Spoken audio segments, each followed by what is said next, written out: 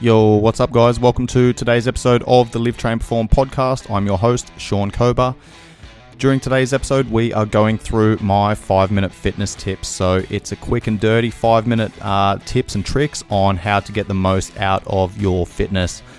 Last week, I spoke about RAMP, which is raise, activate, mobilize, and potentiate. And this is the protocol that I use to get the most out of my warm-up. Most people, when they go into the gym, they jump on a bike or a treadmill or something like that. They scroll through Instagram and they just go through the motions. Yes, it's better than nothing, but there's a much better way of priming your body to get the most out of your training session. So in today's episode, I'm going to be going through RAMP in a little bit more detail and touching on what each one of those letters stands for. Let's get started. So the R stands for raise. So this is raise the heart rate, respiratory rate, core temperature, blood flow to working muscles, and viscous fluid to specific joints. Now, the raise exercises that I like to use are very simple, okay? Gait patterns, crawling patterns, okay? So gait is our walk, crawling patterns are like animal flow, animal movement type exercises, anything that's kind of going to get the heart rate up. Now, we shouldn't be spending too much time here, just a couple of minutes just to elevate the core temperature and all of those things that I spoke about. Then we go into our activate work, okay, which is where we're looking to prime the muscles and connect and contract the specific muscles that we're trying to target for the training session, okay, regardless of whether that's a strength session, a power session, a speed session, endurance session, conditioning session, cardio session, etc. Okay, so we want to target those specific muscles, and some exercises that I like to use here, if I want to target the glutes, for example, I like to do cable pull-throughs, or I might do some banded walks, I might do some glute bridges. If I want to target the hamstrings, I might do some hamstring curls or some drag curls using glide boards on some turf or some carpet or something like that.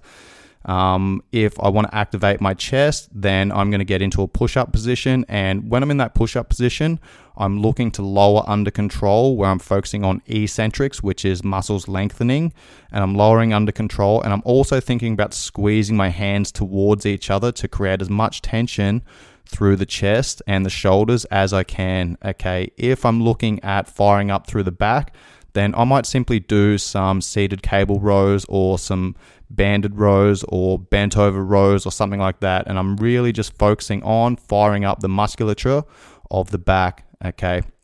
Then I want to go into some mobilization work.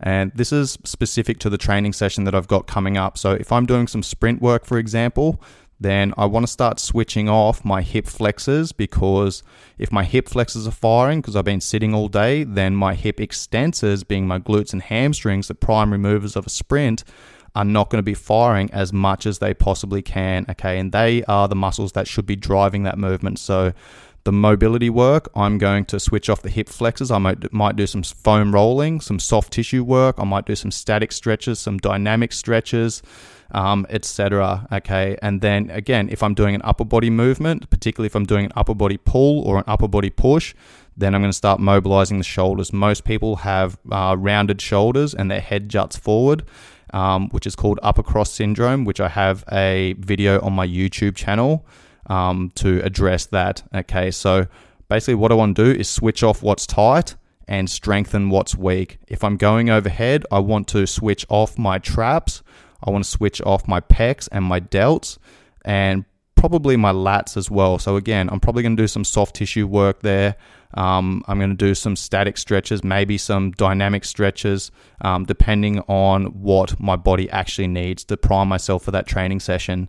Okay, then I'm going to go into some potentiate work. And again, if I'm using sprints, then I might do some very simple, like 5 to 10 meter shuttle runs, or some sprint work where I'm, doing some activation work, stability-based work, some hip airplanes to fire up all the stabilizers. And then I might go into some very short, sharp sprints or some sled sprints or something like that. Okay, and if I'm doing a strength session, then I'm going to use my build-up sets, my ramp-up sets as my potentiate or practice. Okay, I've got an example of a very good warm-up flow that I like to do with not only my clients, my fighters, my PT clients, my one-on-one Gen Pop clients, but also with myself to address the hips and the shoulders and the core. So if you go onto my YouTube channel, Performance Functional Training, and you type in warm-up mobility or warm-up flow, that will come up with a really solid warm-up program to go through your raise, activate, mobilize, and potentiate.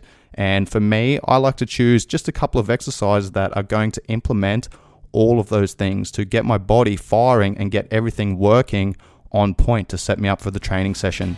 That's it from me today, guys. Tune in next week where we'll go into a little bit more detail and give some more examples of how to use ramp to get the most out of your warm-up.